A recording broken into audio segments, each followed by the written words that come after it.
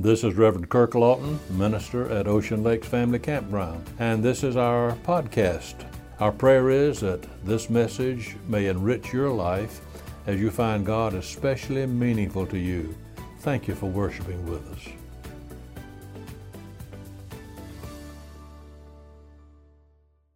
I'd rather see a sermon than to hear one any day. I'd rather one should walk with me than merely tell the way. The eye is a better pupil, more willing than the ear. Fine counsel is confusing, but examples always clear. And the best of all the preachers are the men who live their creeds, for to see good put in action is what everybody needs. I soon can learn to do it if you'll let me see it done.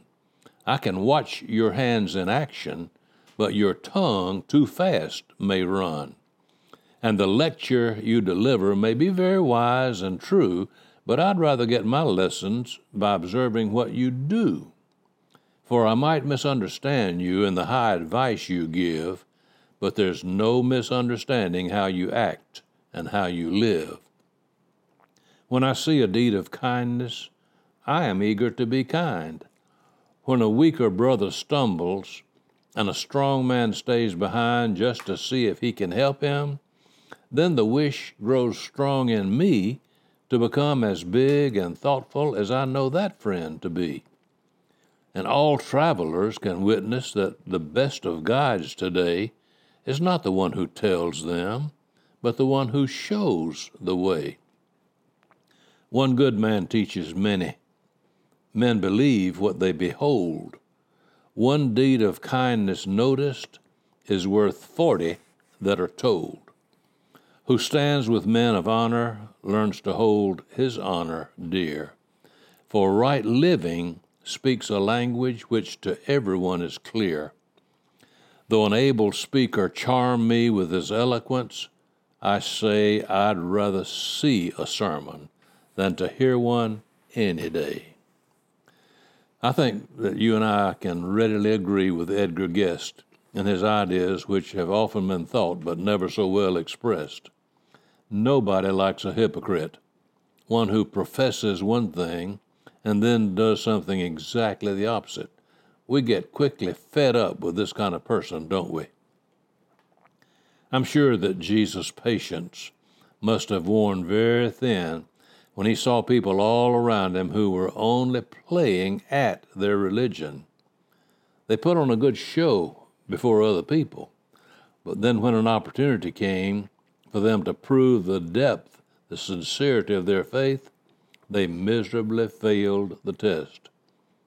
Jesus said of these people, "Outwardly ye appear righteous unto men, but within you are full of hypocrisy and iniquity."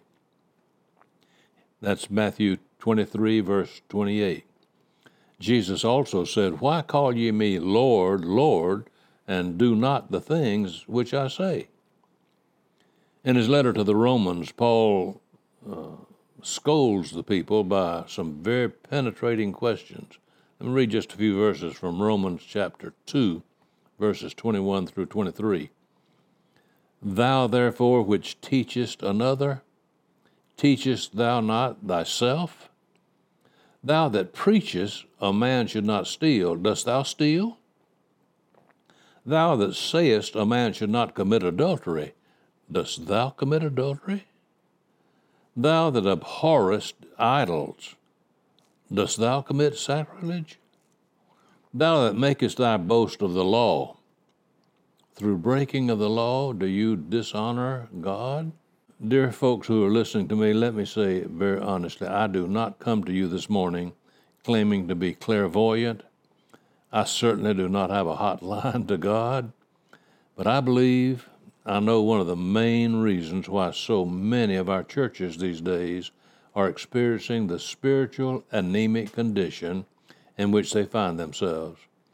It is because the world is tired of seeing so-called Christians who parade in their robes of piousness, but whose lives are a blatant contradiction of what they profess. I want you to hear me, if you can, very clearly this morning when I say that I am not taking a stand alongside those who stand off and throw stones at the church and its members, claiming they don't want to have anything to do with, quote, that bunch of hypocrites. No. If I had a choice, I would certainly choose to spend a few short years here on earth with a bunch of hypocrites and a church, rather than to spend eternity in hell with them.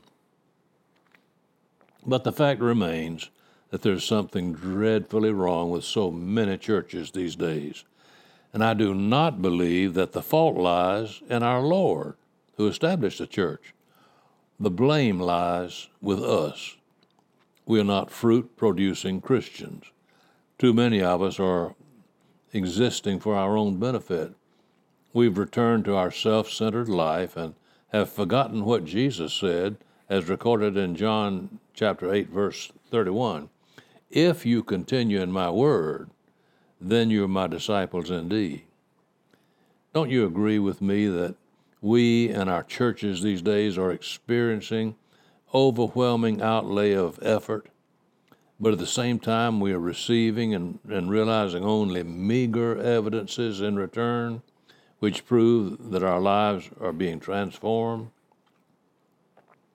During General Stonewall Jackson's famous Valley Campaign, it became necessary one night for him to get his army across a river. He gave orders to his engineers to make a way for the artillery and the wagons to cross the river. General Jackson also informed his wagon master, who was just a simple blacksmith, that he was to get the wagon train across that river just as fast as possible. Well, the engineers went to work in their usual expert manner to devise a bridge. But the humble blacksmith, knowing that something must be done, and done quickly, gathered some men together who roped together some logs and fence rails and improvised a bridge. Sometime between midnight and dawn, the blacksmith awakened General Jackson and said to him, "General, we've got all the wagons and all the artillery across the river now, as you asked us to do." The astonished general said, "But where are the engineers?" The blacksmith replied, "Oh, sir, they're over there in a tent, still drawing pictures and planning a big, beautiful bridge." We've never had before so many experts sitting around drawing pictures, making plans, and telling us what's wrong with the world today. Every time you turn on the TV or pick up a newspaper or hear the radio or see something on your computer, you get the message of some person, maybe a preacher, politician, or expert on human affairs, telling us what's wrong with the world today. What we need is a few humble blacksmiths who will get us across the river.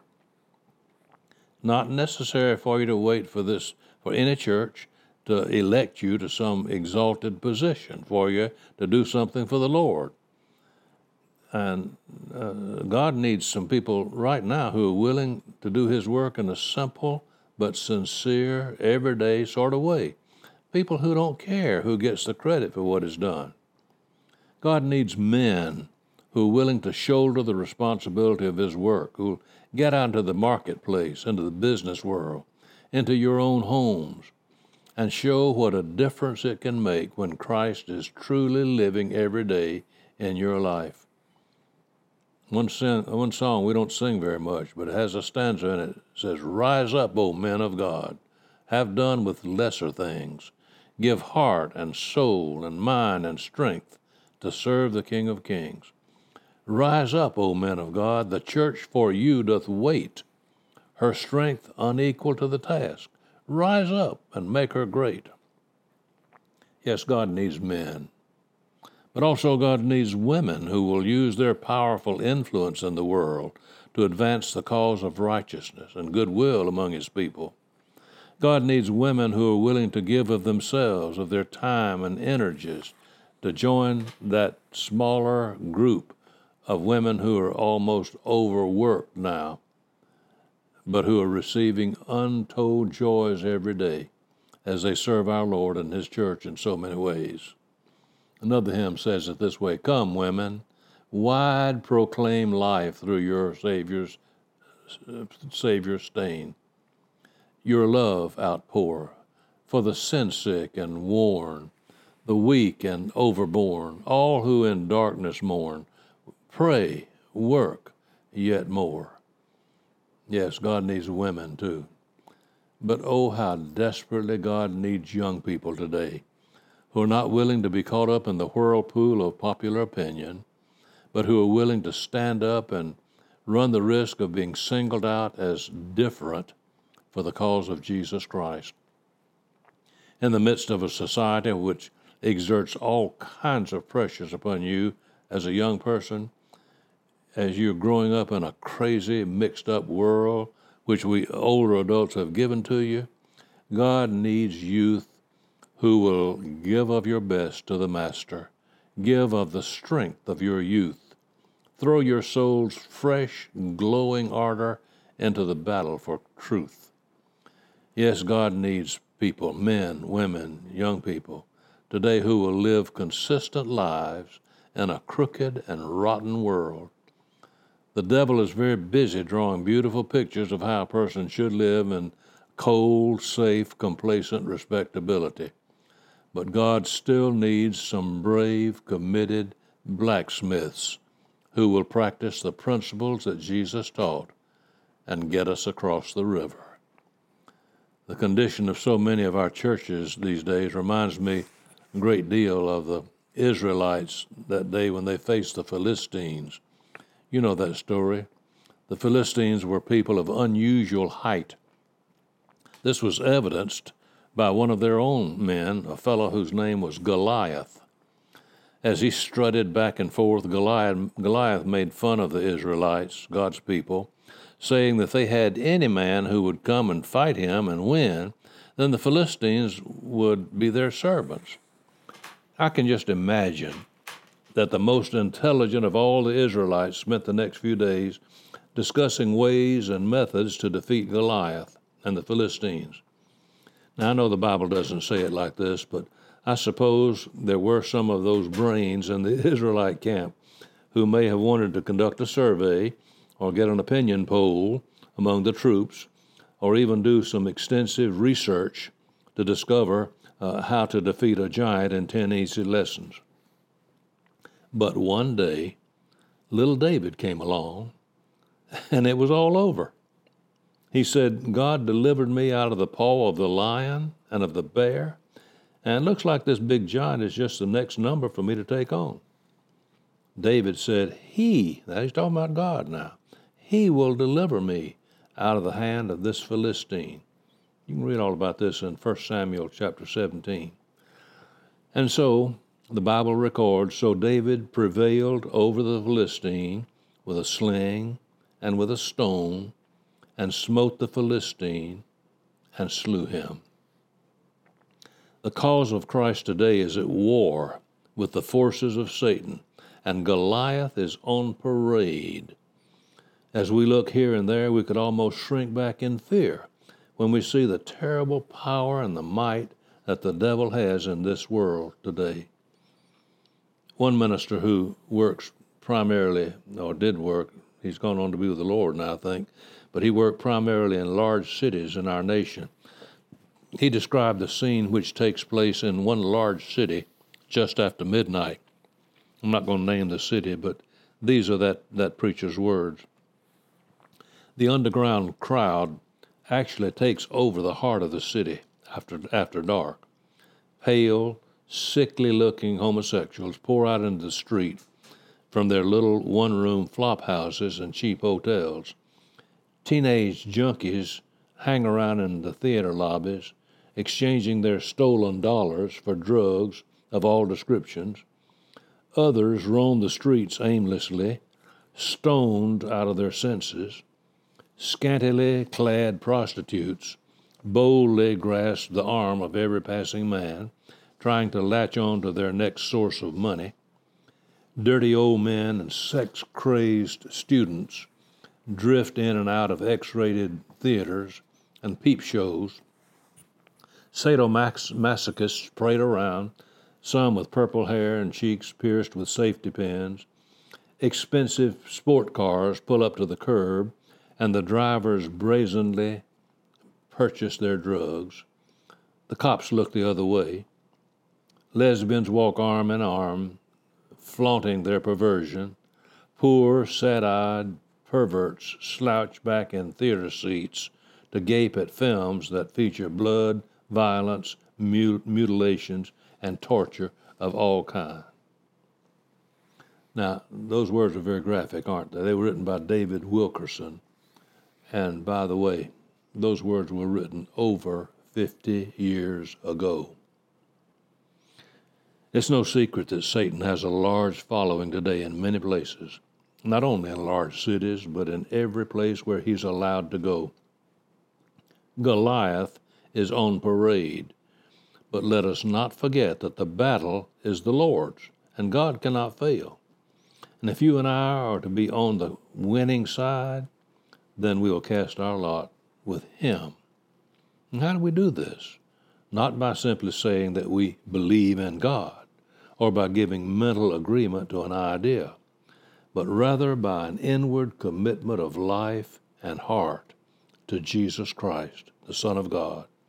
It is by surrender to Christ with no strings attached, as he promises in return to give us, his followers, abundant and meaningful life. We become identified with Jesus and his way not just by professing to be his followers, but rather by possessing him in our heart, or better still, by his possessing us. There's a crying need today for people who will bear fruit for the cause of Christ, for those whose personal, private living is consistent with their public profession of Christ. Paul wrote to Titus about people who profess that they know God, but in works they deny him. That's Titus 1, verse 16. Jesus said in John 15:8, "Herein is my Father glorified, that ye bear much fruit, so shall you be my disciples." Many years ago I heard about a farmer who took a load of hay to the market to be sold. He drove his truck onto the scales for the hay to be weighed, and as was the practice, he got out of the truck to allow the hay to be weighed properly and fairly. But instead of getting off the scales, this particular farmer remained on the opposite side of the man who was weighing the hay. The farmer thought he was not seen by the man at the scales, but he allowed that attendant to weigh himself along with his load of hay he had brought. The attendant said nothing at the time, although he knew of the farmer's dishonesty. Later in the day, that attendant saw the farmer and he asked him, "How much do you weigh?" When the farmer told him, the attendant did some quick scribbling on a piece of paper, and then he said, "Mister, did you know that at the present rate of the cost of hay, this morning you sold yourself for 23 cents? When people look at our lives, if they see we're not practicing what we profess, then in reality we're selling ourselves for the gain of the world. And you know what the Bible says, "And what shall it profit a man if he gain the whole world and lose his own soul?" Recently I said in a sermon a little poem I'll close with, "You're writing a gospel, a chapter each day, by the deeds that you do, by the words that you say. People read what you write, whether faithless or true. Say, what is the gospel according to you?" Will you pray with me? Oh God, we confess that we've not always been true. We've professed, but we haven't practiced. Forgive us, Lord, for our shortcomings, our failures, our sins against you. And help us to have strength to stand for the cause of righteousness, just not the whole world over, but in the world in which you placed us. In our world, may we be a shining light. May we be salt and light, as Jesus said his disciples should be. We thank you, Lord, that we can't do this in our own strength, but through Jesus Christ, we can do all things. He's the one who strengthens us. So give us that power, spiritual power, we pray, as we seek to live for Jesus, in whose name we pray. Amen.